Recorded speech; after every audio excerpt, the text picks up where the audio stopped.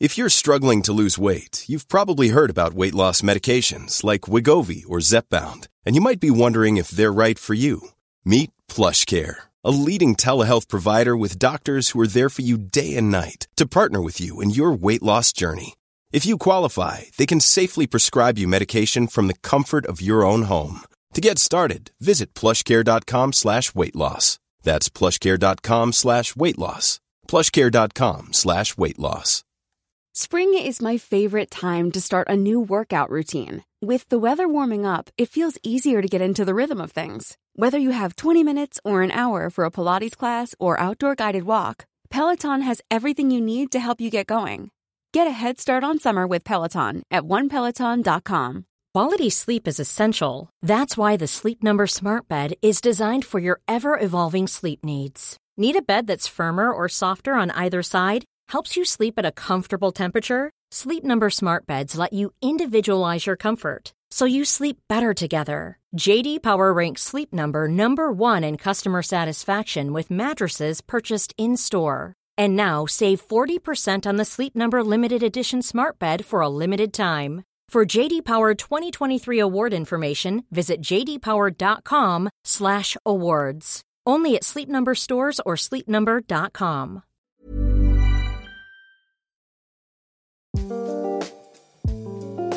This podcast is proudly brought to you by Monday Distillery.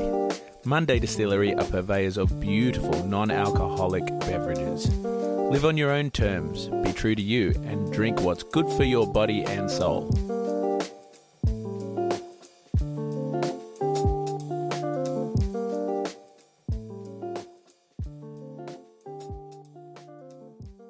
Are you sick of feeling controlled by alcohol? Do you want to drink less? Do you wake up on a Sunday morning feeling really anxious and full of regret?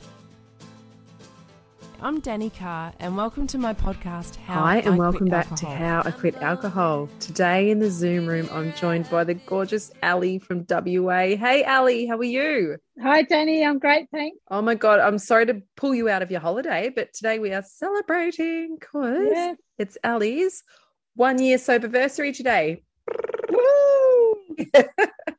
Congratulations, darling. How does it feel? Bloody awesome. Yeah, it's so good. What a huge achievement. It's such a great milestone to get to. So Ali was a participant in one of my challenge groups, and you'd already been sober, was it 8 months or something before you started the challenge? So same as with every podcast, Ali, which I'm sure you've heard, most of them.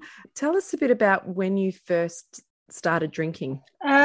So I started drinking when I was sort of early teens, youngest of 7. So I had an older brother who was the perfect segue into me getting on the terps. Same sort of thing, parties, born in the 70s. So the 80s, it wasn't, you had free range, easy to get alcohol. Yeah. How old are you now? 52. I just had my birthday. Happy birthday as well. Yeah. And so when you first started drinking, what was it like for you? Was it just something that you instantly you loved it? You loved the feeling of it, or was it a slow burn? I love the feeling of it, but obviously, well, not obviously, but, like vomiting, because it's, it's not a natural thing to put, a shit ton of alcohol down your gob when you're little. I pushed through it because I wanted to be... Got to push through, mate. Yeah, you got to keep up appearances and, try and fit in. So that was basically fitting in. And, I'm a chronic asthmatic and I smoked, and it was kind of like drinking and smoking were like basically what the cool kids did. So even though I had terrible lungs, I still managed to, continue smoking as well as drinking. Shows you how much little I thought of myself, I guess. Yeah. Yeah. I was the same. I actually remember the first time I actually inhaled a cigarette, and I reckon I turned grey and I was like dizzy and shaking, like I shook like crazy. Yeah. And it was revolting, and my head was splitting, and I went and had another one straight after. Yeah, totally. You think so? You were saying, like to fit in. Yeah. Yeah. And so was that the driver that kind of kept you going as well? Yes. Yeah, 100%. Absolutely. I played volleyball, and again, to celebrate after a win, we'd all teenagers just get drunk. Yeah. in the park. Yeah. And so was there a parent monitoring that, or was they had no idea, or there was no boundaries, or how did that look? With the volleyball thing, we had older people in the team so they could access the alcohol. And again, my older brother, he, was just on tap really because he wanted to hang out with the girls that I played volleyball with. So it's kind of like, I think it was a win-win. It was like, I'll supply the teammates if you supply the booze. Yeah. So did mum and dad know what you were up to? No. My parents separated when I was 12. And so mum was a single parent. So we were so my twin brother and my older brother lived with mum. And then the rest of the siblings lived with dad, who were pretty much, they were adults. So dad wasn't really a big part of, our upbringing. So it was mum, and she was basically working every day to provide for us. Because I was with my older brother or with teammates or with school friends, it was kind of like out of mind, out of sight. She did bust me smoking though, because she was a smoker. She was mortified, but she made me, to get me to not smoke, she made me smoke a packet of cigarettes in my room. And oh my God. And it kind of worked for a bit, but then, you just push through. You push through, don't you? And then she gave up. She just thought, oh, well. Yeah, right. I had a friend who her dad caught her smoking when we were young, like 13 or something, and he made her eat a packet of cigarettes. Oh. And she was so violently ill, like violently ill. I mean, it's such a strange thing to make your kid do. Yeah. So do you feel like, and this is without blaming mum, of course, because obviously she was doing the best she could, but do you think the fact that she was working so much and not able to, perhaps maybe that supervision wasn't there? Yeah, look, I had abandonment issues right from the get-go. So I guess that sort of looked for others for comfort or validation. She was, as I said, she was working, and then she got into a relationship, and I was 16 and left home because I just wasn't getting enough at home, I guess. Well, I kind of lived with dad, and he was running a pub, but I didn't really drink when he owned a pub. I was this weedy little 13, 14-year-old, like skinny as, and their dad's partners, their daughter was my age. She looked like she was 20. And she was the one that was drinking, and she introduced me to how to roll cigarettes and try and have sex. And I was like, oh my God, no. And then I ended up going to Bream with her on a Greyhound bus when we were 16 and a bit.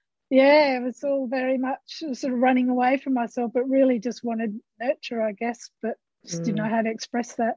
Isn't that, you think about these, and especially in our age bracket and perhaps a bit older, like, the 70s sort of kids, and I guess it's still happening. It's probably always happened, but like you say, like moving out of home. My sisters, they were out of home. I think they got kicked out of home, to be honest, at like 16, and it's just so young. Like I could not even imagine, I know, I don't know about with you, it sounds like different circumstances, but I was the youngest of 6 by a long shot. I was a lot younger than my siblings, and I reckon mum and dad were a bit over it.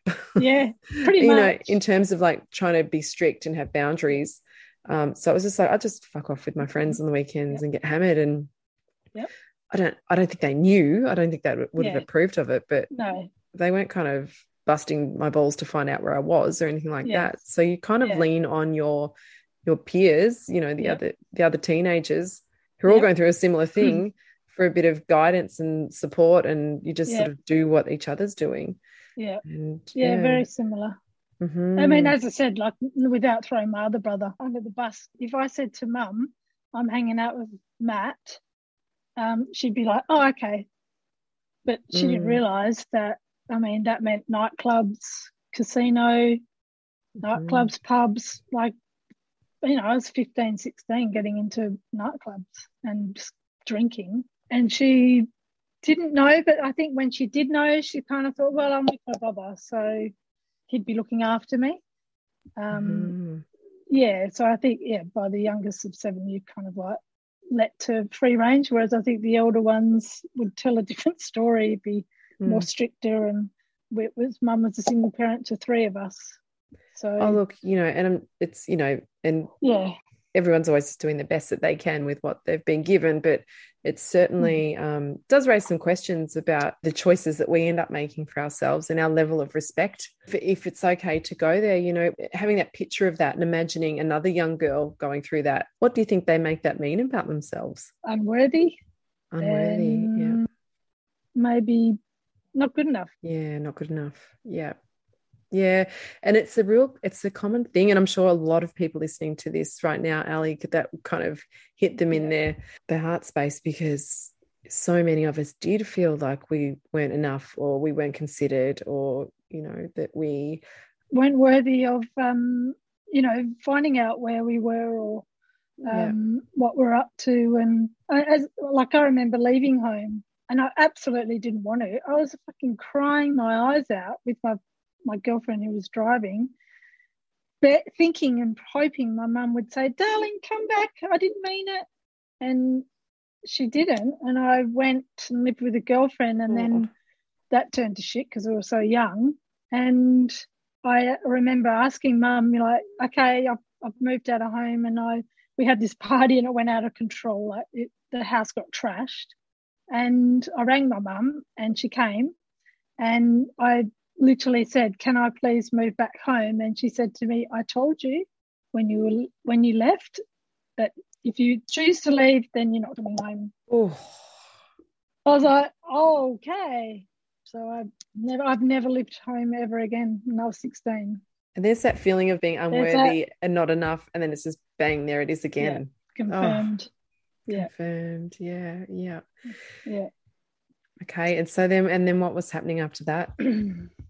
Well, then I think I nicked off to Broome then, and I got a job, but then at work I was just alcohol was just always there. It was just my friend, or to try and get out of. I was just I was just scared of everything. I had low self-esteem, and that fed into, having a drink would make me feel attractive, because like when I was in school, I was literally teased for being so skinny that, I looked anorexic, but I wasn't. I used to eat, but it was just, so the bullying on you have to run around in the shower to get wet, all of that. You think about all those things piled up, the childhood stuff, and I'm sure there's a lot more, and then that, and then the being bullied, and all these things, they all just add up until, that self-esteem just gets annihilated. Yeah. And of course, what do? We go for something, like you say, that makes us feel pretty, that makes us feel confident, that we don't feel that self-consciousness. Right. Talking to guys. And when I did eventually start to, meet guys, I always had sex drunk. And I always thought if I had sex with someone, then that meant they loved me. So, that's from low self-worth, low self-esteem, searching for love in all the wrong places. Yeah. I just didn't feel worthy enough in myself and stuff. So, and it's like when we have all that stuff kind of stuck there inside us, and we don't feel okay on the inside, but we don't kind of even understand that. And so we're constantly searching for externals to make the inside feel better. And it's a slippery slope, because it doesn't matter how much you put in, or however you try to manipulate the outside world, it's never going to get the external right. That only can come from within, but it's a long ride to get to that place where you finally realize that. And a lot of people don't realize that. I've had therapy on and off for, since I was 16, and Mum, buying me self-help books, even through into my marriage, like it was the self-help books overload, but I just never, ever believed it, because I just didn't rate myself enough to even, or I'd get healing and I'd be, be wishing and praying that they could take this feeling away. But really, when you've got to look in. And now I've kind of realised that, 50 years later, that it does start from within, and giving up the grog is certainly, that was the biggest self-love thing that I've ever given myself. And now I can actually have the headspace where Mm-hmm. It's like, oh, is that what that book meant? Healing. Yeah, that's what the healing is, isn't it? And that's what someone said to me the other day. What does that mean? Like, to do the work? Like, what work? Yeah. What work? Yeah. And like Yeah. the inner work on yourself. That's the work. The putting pen to paper, the asking the big questions, the doing the meditation, or, you know, whatever it is, however that looks, but it's doing that internal work. Because just like I said before, if we don't fix what's going on it doesn't matter what we do on the outside. It does not matter a piece of shit. You can move anywhere, change the people you hang out with, and change it all. But unless we change the inside, nothing changes. I did that, you know, just running away just running for myself, thinking the grass is greener. And, you know, then I'd get Reiki, or then I'd, you know, see another bloody psychic, and I'd be just thinking, just read my mind, you know, just help me to try and lose, just, you know, until you actually put a torch on yourself, then that is the work. And probably the biggest lesson that I think we all learn on this healing journey, and, you know, particularly with people that relapse as well. I've spoken to a few people recently that have had some big relapses, and just saying to them, you know, how was your work? Like, what were you doing for yourself? Oh, nothing really. Or I'd started, but I stopped. And okay, well, there's your answer. So now you know better. Like Oprah says, you know better, you do better. The great thing about a relapse, sorry, I'm going off track here. But the great thing about a relapse is it's an opportunity to learn something. And if you don't fucking waste it by just being sorry for yourself or blaming yourself, actually go, right now I've got an opportunity to really ask some decent questions of myself, like, what is going on for me? Why am I not okay? Why did I go for that? You know, did it even work? You know, and just go harder. Okay, now it's time to go harder on this stuff. It's a beautiful gift. Now I am digressing. So tell me, Ali, how the drinking as you got older, how did that look? Well, I just got better at it. I surrounded myself with people that drank pretty much as me. But I had some awesome times, you know, like as alcohol does. I just had relationships with men that were heavy drinkers.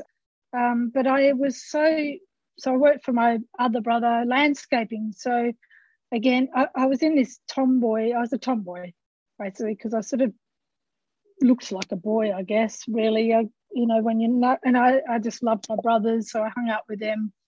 So I got into that type of work. So I was landscaping, and of course, you know, down tools, hard day at work, drink. I mean, I could drink a freaking carton of beer. Like, what? I could, like, over a course of the night, I could drink a shitload. And I only weighed like 45 kilos. I don't know how I did it, but my average was probably half a carton. Wow. I never drank spirits until later on. And then, working on the tools, then that got a bit hard because, you know, wake up with a hangover, eventually that catches up with you. So then I got out of that and went into mining. Crikey. So again, working in a male orientated, often being the only woman. So I did exploration type work. So we'd be out in a caravan with all these men drinking. And half the time I wouldn't even cook dinner because they would assume that I would be the cook. I'd be like, oh no, man, fuck off. I'm drinking piss. I could stoke the fire, but I ain't cooking. And then eventually, because they ended up bringing in the drug and alcohol type of, it's called Markstar. So that, you know, you get tested. So I'd be like, oh, fuck that. So I got out of that and then became a ranger, which is in local government. And that's sort of where I've stayed, which is working with animals. But again, like, you know, the alcohol was keeping me from so many opportunities because I just was either try a different career, then I'd get really pissed the night before, and then I'd, you know, ring up and say, you know, make up some dodgy excuse. It's like self-sabotaging kind of. That was it was. Yeah. And same in relationships, you know, I turned into this jealous. I never knew jealousy until I experienced it, and I wouldn't wish it on anyone. Again, now I know it's low self-esteem, but the alcohol and then smoking pot was just like, it fueled it, but I couldn't get away from it because it was just in that cycle. So lots of, wasted years of self-sabotaging. I lost my license 3 times for drink driving. It wasn't enough to work out. That was alcohol was the square root of you fucking your life up. Yeah, absolutely. So was it getting to daily drinking, or was it more just the sort of binging? Yeah, no. Oh, no, it's a full blown. I mean, working obviously. So I got married and met. He was a full drinker, and again that suited me. We had great times, and then I fell pregnant and had our daughter, honeymoon baby. I did drink one time with her, which I'm very, she was in the womb, and then I couldn't get her off the tit quick enough to go back to that what I knew was drinking, and we just drank and drank to try and cope. Yeah, and how much were you consuming on a daily basis? When parts of our marriage, we ended up running a still, so we were making our own moonshine, like fuck. And I would, say if we were going out to a party, I would drink a litre of moonshine and smoke pot. Wow. So were you starting to worry at any point along this, when are you starting to go, this is becoming an issue? For years. I was just in that loop. So I'd have a good day, have a drink, have a bad day, have a drink, and also living with someone who's an alcoholic. So it was hard to, 2012, I had hypnotherapy, and it lasted about, I don't know, a month. And then the last good time it was 2015. I had another hypnotherapy, and this guy, he was like full on. He was like, yeah. And I'd had a breakup with the separation with my ex. And I did really well. I gave up cigarettes and alcohol because they were literally salt and pepper. And I went for nearly 4 months without it. And then I travelled overseas with our daughter back to France where we lived and did really well travelling. And then I missed my flight back to Australia. So I literally went to the bar, ordered a double shot of Bacardi, and that feeling that I got, that came over me, that washed over me. I thought, oh, hello, friend. Oh, no. Yeah. And then I rolled at this guy who was at the airport, and he was rolling a cigarette, and that was why I used to smoke rollies. And I was like, hey, mate, can I roll a rollie? And my daughter, I didn't think she saw, but she saw me roll a cigarette because they're the smartest ones in the house. She was 10, and I took it in my bag. I shot down these drinks, went to the airport, Heathrow, got a room, and then I put her to bed, and I said, I'm just going to go downstairs for something, and went with my cigarette, and again, it was that feeling. I had drank, and then I smoked these cigarettes, and then I was in the going up in the elevator, and I could have vomited, but I had head spins, and I smelt the smell of my hands, and I smelt my breath. When I woke up in the morning, I said, I'll never smoke again. And I didn't, but I fucking went back to drinking, and I went back to the ex, and we didn't talk about anything. It was just like, squish everything under the carpet. And picked up where you left off. We left off, and then all that good work and all that confidence and all that good stuff just flew out the window because this is my lot. I'm married. I've got to make it work. And then that thing to at the airport, if you're thinking, wow, if only there was those tools in place to help you deal with the stress, perhaps you wouldn't have gone to the bar. But that's just part of this whole journey. It's part of this whole tapestry that makes up this journey of your journey, I guess. So we can't regret, but in hindsight, It would have been great to have some tools up the sleeve to be able to draw on when the stress kicked in. Yeah. So tell me about, so that's gone, the drinking's obviously gone. Did it go back to where you left off? Drinking? Yeah. Yep. Well, that's when we started making our own.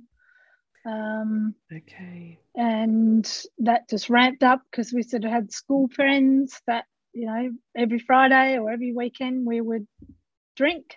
I was always the last one up. And then in the morning, some days I'd be, let's back it up and drink again. Wow. And I could literally last all day. So I was a pretty seasoned heavy drinker and did it also on my own, like it was sort of, I used it towards the end, I was lonely and just bored and lonely, and so I'd drink because, the marriage breakdown, those friends, you know who your friends are when you break up with your ex. And then, found myself alone and thought, oh, well, alcohol, here we are, my friend. Yeah, and even the thing of like losing the friends to the ex and all, it's just hitting all that stuff that's been there since childhood. I could just see it as you say it. All I can think is like you getting bullied or you having no self-worth. And so, okay, and so it sounds like that's got pretty dire and the drinking's gone back and you're making the moonshine and you downing loads of that. So fast forward then to a year ago. What got you there? What got you there this time to say, okay, that's it, I'm done with booze? I was seeing this guy, met in a nightclub, emotionally unavailable, and then him and I sort of separated or broke up. And then I just drank, commiserate, drank, found myself drinking. And then I thought, wow, this is fucked. Like I've got a second chance, especially after removing that marriage. I've got a second chance at life. But what am I doing? I'm free. So then I gave myself a thing of I'll do dry May, and I did. And then I would find every sort of 2 weeks, every Tuesday for some reason, I think it was putting the bins out and doing a bit of manual work. Oh, I'll get a bottle of champagne. So I'd only drink one bottle, but still. And then I rang a girlfriend and I said, look, I'm just sick of this loop, because I've always wanted just to not, get out of this loop. So she suggested a girlfriend that I went to school with to do quantum healing therapy, so QHHT therapy, so deep hypnosis. So I thought, oh, okay. And I rang her and I told her I'm just having this struggle about, I wanted to give up and then I would just sabotage myself and drink. And I'm sick of it and I've had enough. She said, all right, come and see me. So I did last June, long weekend in Perth. Went down, saw her and spent a day of literally writing to my subconscious. And then she puts you under and you talk to your subconscious. So that really was the catalyst, I think. I was ready because I have been hypnotized in the past with smoking, but you kind of always, I just didn't really want to give up smoking or drinking back then because, everyone else was doing it and I was fear of losing friends and things like that. But this time I just thought, fuck it, I've got to do this. And it worked. And then obviously doing the work, really. So after the quantum healing session, you didn't drink again? I did have a work colleague's wedding on the 19th of June, and I gave myself that day to drink, even though, you can bash yourself up, but I was standing there drinking this champagne thinking, fucking, what am I doing? Mm-hmm. But old Ali, just one more night, and woke up the next day feeling like shit and driving. There's never been a faster or easier way to start your weight loss journey than with PlushCare. PlushCare accepts most insurance plans and gives you online access to board-certified physicians who can prescribe FDA-approved weight loss medications like Wegovy and Zepbound for those who qualify. Take charge of your health and speak with a board-certified physician about a weight loss plan that's right for you. Get started today at plushcare.com/weight-loss. That's plushcare.com/weight-loss. plushcare.com/weight-loss. Spring is my favorite time to start a new workout routine. With the weather warming up, it feels easier to get into the rhythm of things. Whether you have 20 minutes or an hour for a Pilates class or outdoor guided walk, Peloton has everything you need to help you get going. Get a head start on summer with Peloton at onepeloton.com. It was out of town, driving back, shitting bricks because I didn't want to get pulled over by the police, all that crap that every day that I'd go to work, I was risking getting pulled over or drug testing at work. But anyway, I came home, and that was the last I ever touched alcohol, because I also didn't want to feel like that again. And I did say to my daughter, who's early on, before I had the hypnotherapy, I said to her, I'm going to give up alcohol for a year. She put on her Snapchat, oh, bullshit, you couldn't do it for, a month. And so now, this morning, I was like, good morning. Guess what today is? It's my first 1 year. She's like, awesome. Oh, yeah, I know. I'm proud of you, Mum. Good on you. So, yeah, that was also a good reason. But you can't do it for anyone else. You've got to do it for yourself. The first few weeks and months wasn't hard, because I sort of went into hermit mode. And then when I met you, I heard you on the radio, and I was like, oh, this is, podcasts. I'd never really heard about podcasts. And then I don't know too many other people that don't drink. So I did go into a bit of bunker down hermit mode. Winter was a perfect time. COVID. Yeah. So what did you do early on? How did you handle all your cravings and things like that early on in the piece? I didn't put myself in those situations where I could fail, and read and listened to podcasts. It was kind of like spontaneous sobriety in the best possible way, because this switch had flicked, and I just felt so good. So I just didn't put myself in those situations. And really, I only just did it a few weeks ago, put myself in a situation, even nearly a year into it, a friend's 50th, and fuck, like I had anxiety, this was people that everybody couldn't believe that I wasn't drinking, but I didn't know that at the time. I was just holding on to that zero Heineken, thinking, fuck, get me out of here, get me out of here. Like my knees were knocking. So I just didn't put myself into those situations. And I found people that let's go for walks. So I did a lot of hiking, actually. That's one thing that I've found that I really enjoy, and just basically hiding for some of it. Yeah. And just staying in and not telling anyone. I mean, I still haven't told many people that I've given up, because I haven't given up, I've gained. Oh, I haven't given up, I've gained. Hey, that could be a t-shirt. Yeah, that's another t-shirt. Haven't given up, I've gained.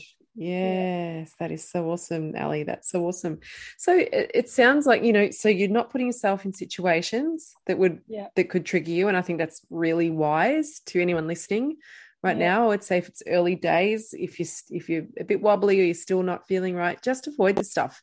Don't force yourself to go out, because you go and then you kind of, sometimes it's either you feel that you have to show up in a certain way, or you've got to be the life of the party, or that you just could get that pressure from other people. So I'm with you, Ali. Even if it means you're bored shitless all night, stay home. You'll thank yourself for it in the morning. And I love what you said. You educated yourself. So you listened to books, you read books, you listened to podcasts. So you were having the good input, which I talk about, which is so important, that was my daily routine in my first year and still and beyond, is always something, whether it's reading something, listen to something, always think about the input, what you're putting in terms of what you're listening to. Positive people, people on the same journey. It doesn't matter. And it doesn't have to be all alcohol based, but it could just be, a Wayne Dyer or an Oprah podcast. It's just anything good that's going to give you a bit of inspiration, I think is great.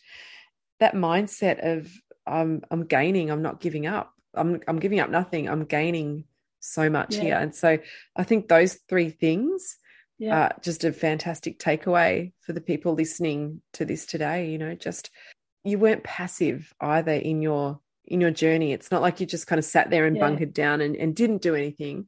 I think those things are all they're really active. They're not passive. You were kind of very clear about your decision. So you're clear to make that choice. I'm not going out to that party. It's going to trigger me. And I find that's just that's empowering, that's making a big fucking decision for you that gets you where you need to be. Because we all have FOMO and right. Being that people pleaser, or that person that, would enjoy a party. But it was funny, like when you're not doing it, the anxiety's still there. So I got ready with that party and I didn't have to drink a bottle of champagne beforehand. That's right. You know, like literally I drove there, and that to me, I was literally screaming, going, fuck yeah. I didn't have to drink a bottle of alcohol to then go and drink more, because then I knew that night it sort of written off my whole weekend. I would just have gone there. I'd already been half cut, free bar, probably gone to the 90, picked up some random bloke, and then, you know, wake up Monday thinking, fuck, oh yeah, that was a great weekend, but really it wasn't. And just that now I'm feeling so much more, I don't have that shame, or I'm not a liar. You know, I can actually wake up and look in the mirror and think I don't have to lie to myself or to others. And also that other scenario of that other weekend, that's not feeding your soul. You know, like going out to the nightclub and picking up and all the rest of it, that is not feeding your soul, and that's doing nothing for your self-worth. But in the past, absolutely, I just thought, oh yeah, I can pick up. But it's just that self-worth that I've given myself is better than, as I say, I'd rather, you know, sit at home, read a book and be slightly bored than living a lie, really, of pretending I'm happy and not lonely. I really like too the fact that you said that you went to the party and you still had some anxiety. It's not like that just goes, but the fact that you can acknowledge that and go, all right, I'm at the party, I'm feeling nervous right now, or I'm feeling anxious, but that's okay. I don't have to go and drink. I can acknowledge these feelings and just acknowledge them. Yeah, absolutely. And I took myself, what I actually did was when I was starting to get a bit, I ended up cutting the cake for you know, to help out, because I thought, well, I actually felt like jumping behind the bar because I was getting a little bit, like I wasn't in the mood to dance as such, because I was kind of still a bit, you know, deer in the headlights, like everybody was pissed. And instead of, I just changed it up and did, oh, can I help? And I went and cut the cake and, you know, did something else. That's such a great tool, and that's you know, I've spoken about that a few times. Just get busy at the party. Then if you're starting to feel super uncomfortable, every host wants a helper. So you know, clear drinks, you know, bring out some food, go clean up, do some dishes. The host will love you for it. And it kind of gets you out of that deer in the headlights situation that you just mentioned. So I think that's a awesome tool if you're out at a party and it's starting to get a bit much. If you've got to stay there, particularly if you're the designated driver, then just get busy. And that's what I just had my first sober holiday with my birthday, and I did a lot of driving, which it just made me feel good that I could say, you know, I went and picked up a friend that I hadn't seen, and he's all, go get a new. I said, no, I'll come and get you. And like his jaw dropped when I told him I wasn't drinking, because people just are like, what? If Ali can give up drinking, fuck, there's hope for us all. You know, a litre a night, Jesus. To then I'm picking him up, and it was so cool to like drive him home, you know, and just those little things that I would never, and playing it forward, which is the tools that I learnt through you, and doing your challenge, even though I was 8 months, just to push myself that little bit further, because we can all learn and just keep learning. And what I learnt with your challenge is to work on the inside, because there's always reasons behind why we drink. Well, Ali, I'm just so I'm so happy for you. And oh God, I got tears in my eyes. I'm just so stoked for you. I just think it's amazing what you said before about your friend, and when you just said, fuck, if Ali could do it, anyone could do it, a litre a night, you know. And for anyone listening, and if you're feeling like you can't, believe us. Believe us, you can do it, and it's so much better. Oh my God. And you're not the first person that's, you know, had a bit of sobriety under their belt to join the challenge, and they wanted to go a little bit deeper. And I know some people that have signed up for the one starting like in July coming up, that there's a few have had quite a few months under their belt, which is really, really cool. So some people are starting on day one, and some people start on day one, they're hungover as fucking all hell. And then some have been sober for quite some time. So that was going to be one of my questions. What made you want to join the challenge. So it was digging deeper. What was a great takeaway from the challenge for you? Well, you're very personable and you're very realistic, and that's what I love, you know, like knowing that to just get extra tools in the toolbox and just to know that you're not alone. And there was great support and camaraderie with the group, that it's just doing the work. And that, you know, over the years, you know, there's always been, oh, you know, you should meditate. It's like, oh, freaking whatever. Because I was always that, you know, I was always anxious and highly strung and now, like, I've learned how to meditate. And Yay. you know, yay. And it doesn't have to be the half an hour's, you know, Zen thing on your meditation pillow. It's just learning about why we drink and recognizing that, you know, there's, you know, that healing that we need to do. And how do we heal it is what you teach us, is how to heal it. Because as you say, you can read books and stuff and it just kind of goes in one ear and out the other. But when you're actually, every week you do the Zoom call, and it was just awesome. Even though I did have that sobriety, it was realizing why do we drink and meeting other people that drink in a similar fashion. Like we thought the fear of giving up that friend. Yeah. So great. And thank you for saying that, because it really means a lot, and it's great to hear that afterwards. And one thing I would say, like with you and the people that, you know, that really smash it with the challenge, is that you do the work, you do the stuff. So whether or not you join this challenge or how, you know, someone else's, or, you know, even if you just go it alone, you can't just be passive in your sobriety. Like, really dig deep and then take it as an opportunity to get to know yourself and to heal those old wounds. Like, you know, there's a reason that you either were or are drinking that much. Yeah. And, you know, go and you know, do a few sessions with a psychotherapist, a trauma-informed therapist, or trauma-informed coach, or someone that can help you dig a bit deeper and learn to hold those wounds, because alcohol is just an attempt to solve a problem. Excessive alcoholism is, You know, I'm just grateful that I wasn't, you know, I've obviously got some sort of angel around me that didn't kill anyone. I didn't kill myself. I put myself in risky things just for the freaking alcohol, or just for what I thought was, you know, somebody liked me. And then, you know, everything went out the window that you just wouldn't do if you were sober. I'm grateful that, you know, to the higher being, that I was safe and I am worth saving. You know, like when I started, even on your challenge, I didn't really think that I thought, yeah. And then, so, you know, my birthday, classic, I could have lit, and I gave it a second. Yeah, okay, Ali, you've done it a year. You know, the sneaky bitch. You know, get pissed with your twin brother and then get back on the wagon. And I just, you know, sat with it and just went, what the hell would it achieve? Yeah. Like, it's one night and I can actually have it. And I did. I had a great night without it. That's right. And yeah, sometimes you do miss that, you just want to get obliterated to have that escapism. But then you bring your learning, which through your challenge, what am I escaping? Yeah, exactly. What's going to give it? What am I escaping? Playing it forward. And it's also an element of people pleasing.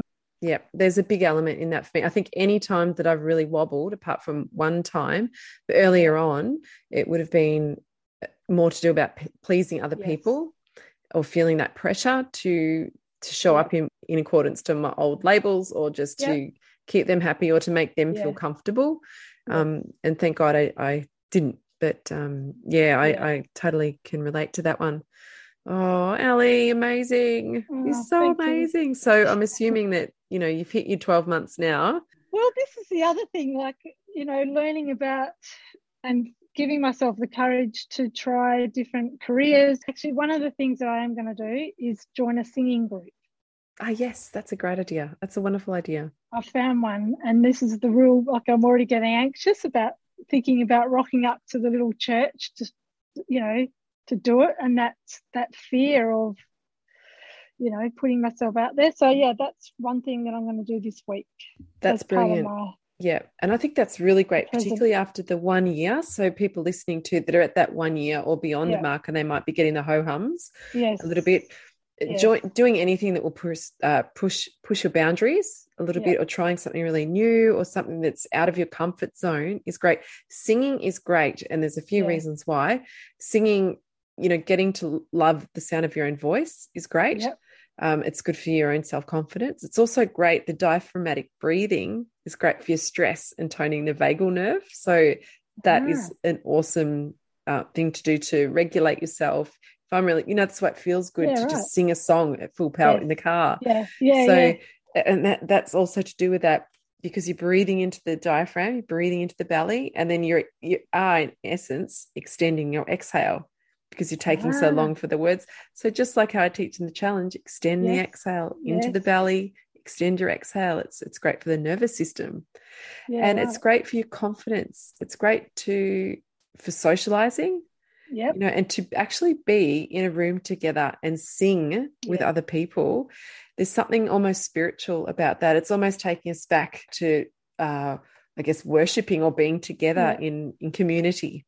And Sunday there was always, school. that was it. That was that sense of being together in your community, and singing and dancing was part of that, that whole experience, which we don't do anymore unless we're pissed. Yeah, that's true. Yeah, so that's something I want to really not make myself do, but that's really giving me like, shitting breath to walk in there. Great. But that's cool.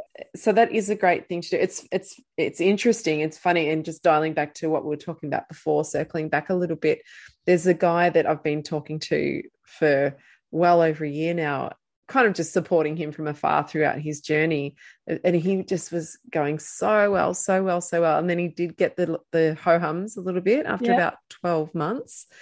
And then he's gone on a holiday with his boyfriend overseas. And he's like, I think I'm going to drink. And I'm like, don't do it. And then I just got a message, and I've been wondering, but I didn't want to be that person. So I've just I've left him. I've just got a message today just saying, fuck it. I've been just drinking, like just right back where he started.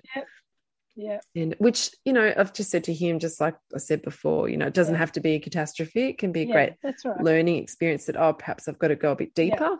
But if you don't kind of keep up with the good input or pushing your boundaries, doing something different, that's what can happen in the second year. You can kind of plateau a bit. So it's really great, like what you're doing, just to keep doing something and also, new. It's just frustrating as well to have to explain why you don't drink. So just to like now, I think a lady did a double take the other day, and she said, I said something like, I don't drink. And it was actually at my brother's work. And because I had a fake G&T, like a stubby, she literally, when I said, and I felt so fucking cool, I was like, this guy said, do you want to take this extra wine home because we were packing up? And I said, no, I don't drink. And just to really just throw that in there. And this lady did a double take and looked at my thing, and I turned it around. And it was 0 zeros. And I just thought, fuck yeah. It just sounds so, I'm a trailblazer, man. It was so good just to be like, no, man, I don't drink. Oh, how good does it feel? I know. I still am proud to say it. I know. And that's the other thing, people say you're not giving it up, because that literally, I would have played that forward. The old Ali, I would have grabbed that thing, I would have already eyed it off or probably stole it anyway, and then gone home and, drank and had this, drunk conversation with my brother and wake up, hungover, heady, gone to the beach, and everything's just so much harder when you got a headache.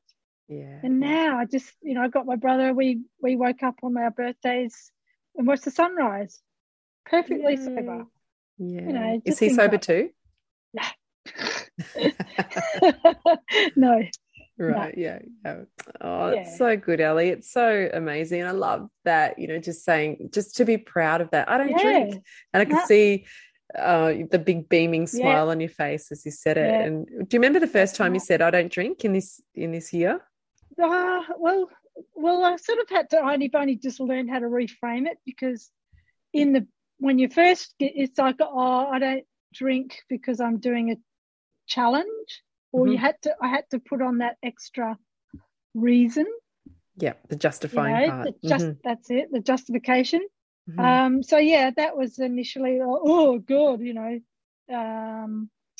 was a bit of pushback because I was exactly the same. I used to pretty much be slightly jealous of people that didn't drink, or a bit a bit weary of people that don't drink, because I guess deep down inside I wished I could do that, but I could never imagine myself being the person that would say, no, I don't drink, or I'm driving.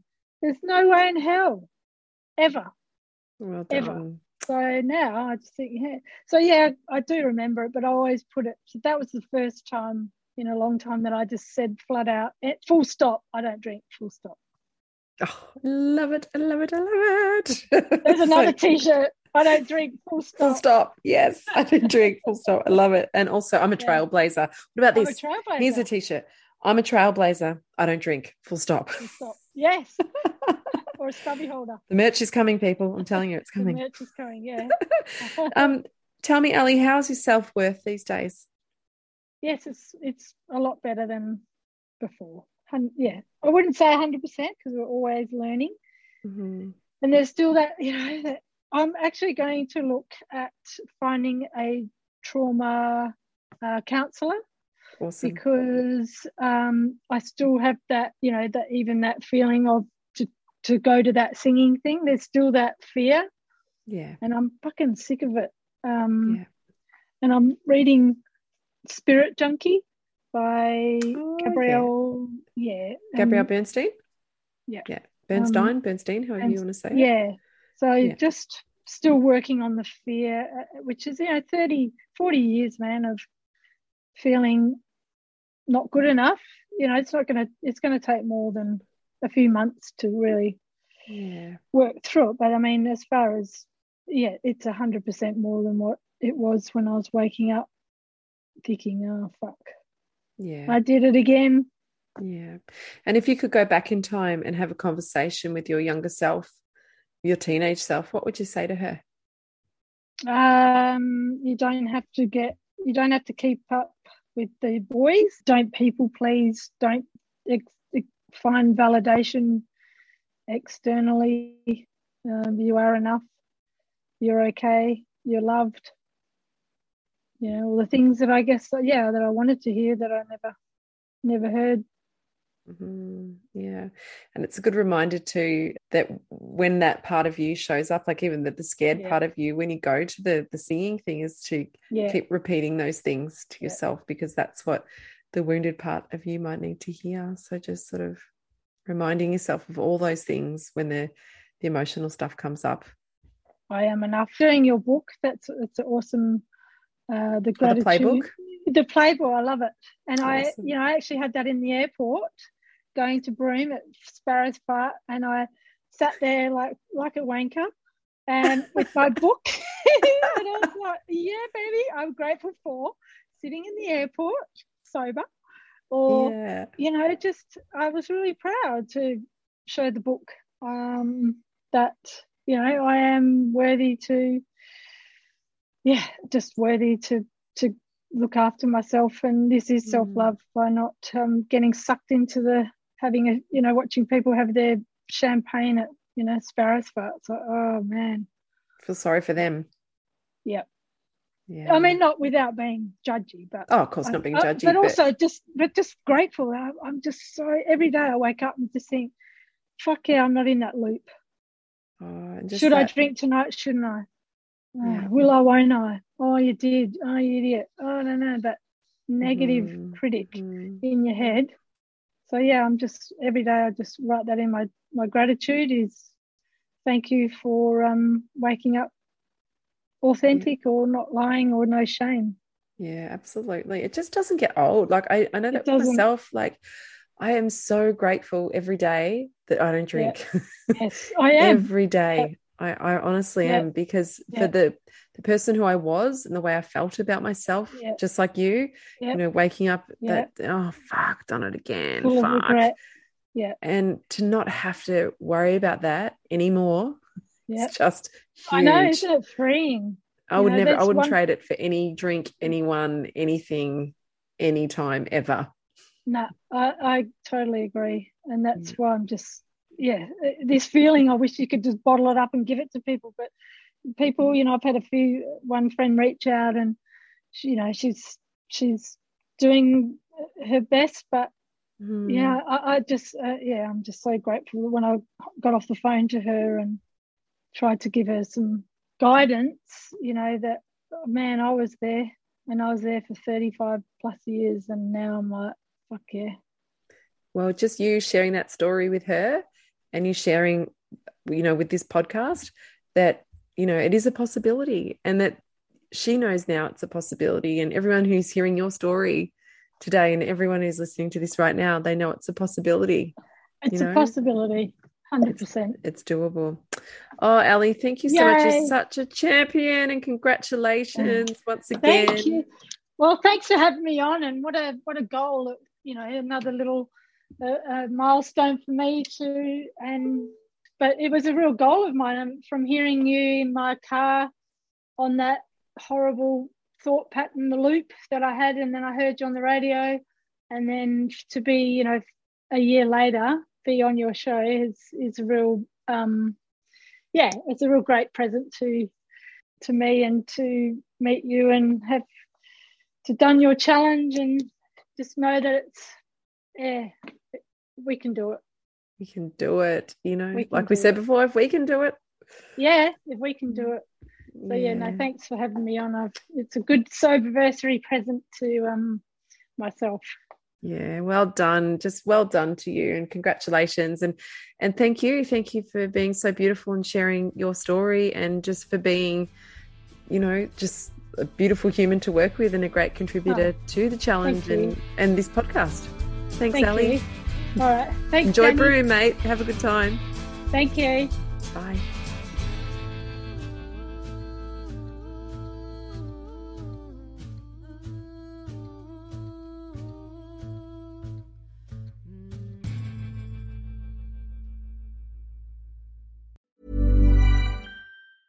Planning for your next trip? Elevate your travel style with Quince. Quince has all the jet-setting essentials you'll want for your next getaway, like European linen, premium luggage options, buttery soft Italian leather bags, and so much more. And is all priced at 50 to 80% less than similar brands. Plus, Quince only works with factories that use safe and ethical manufacturing practices.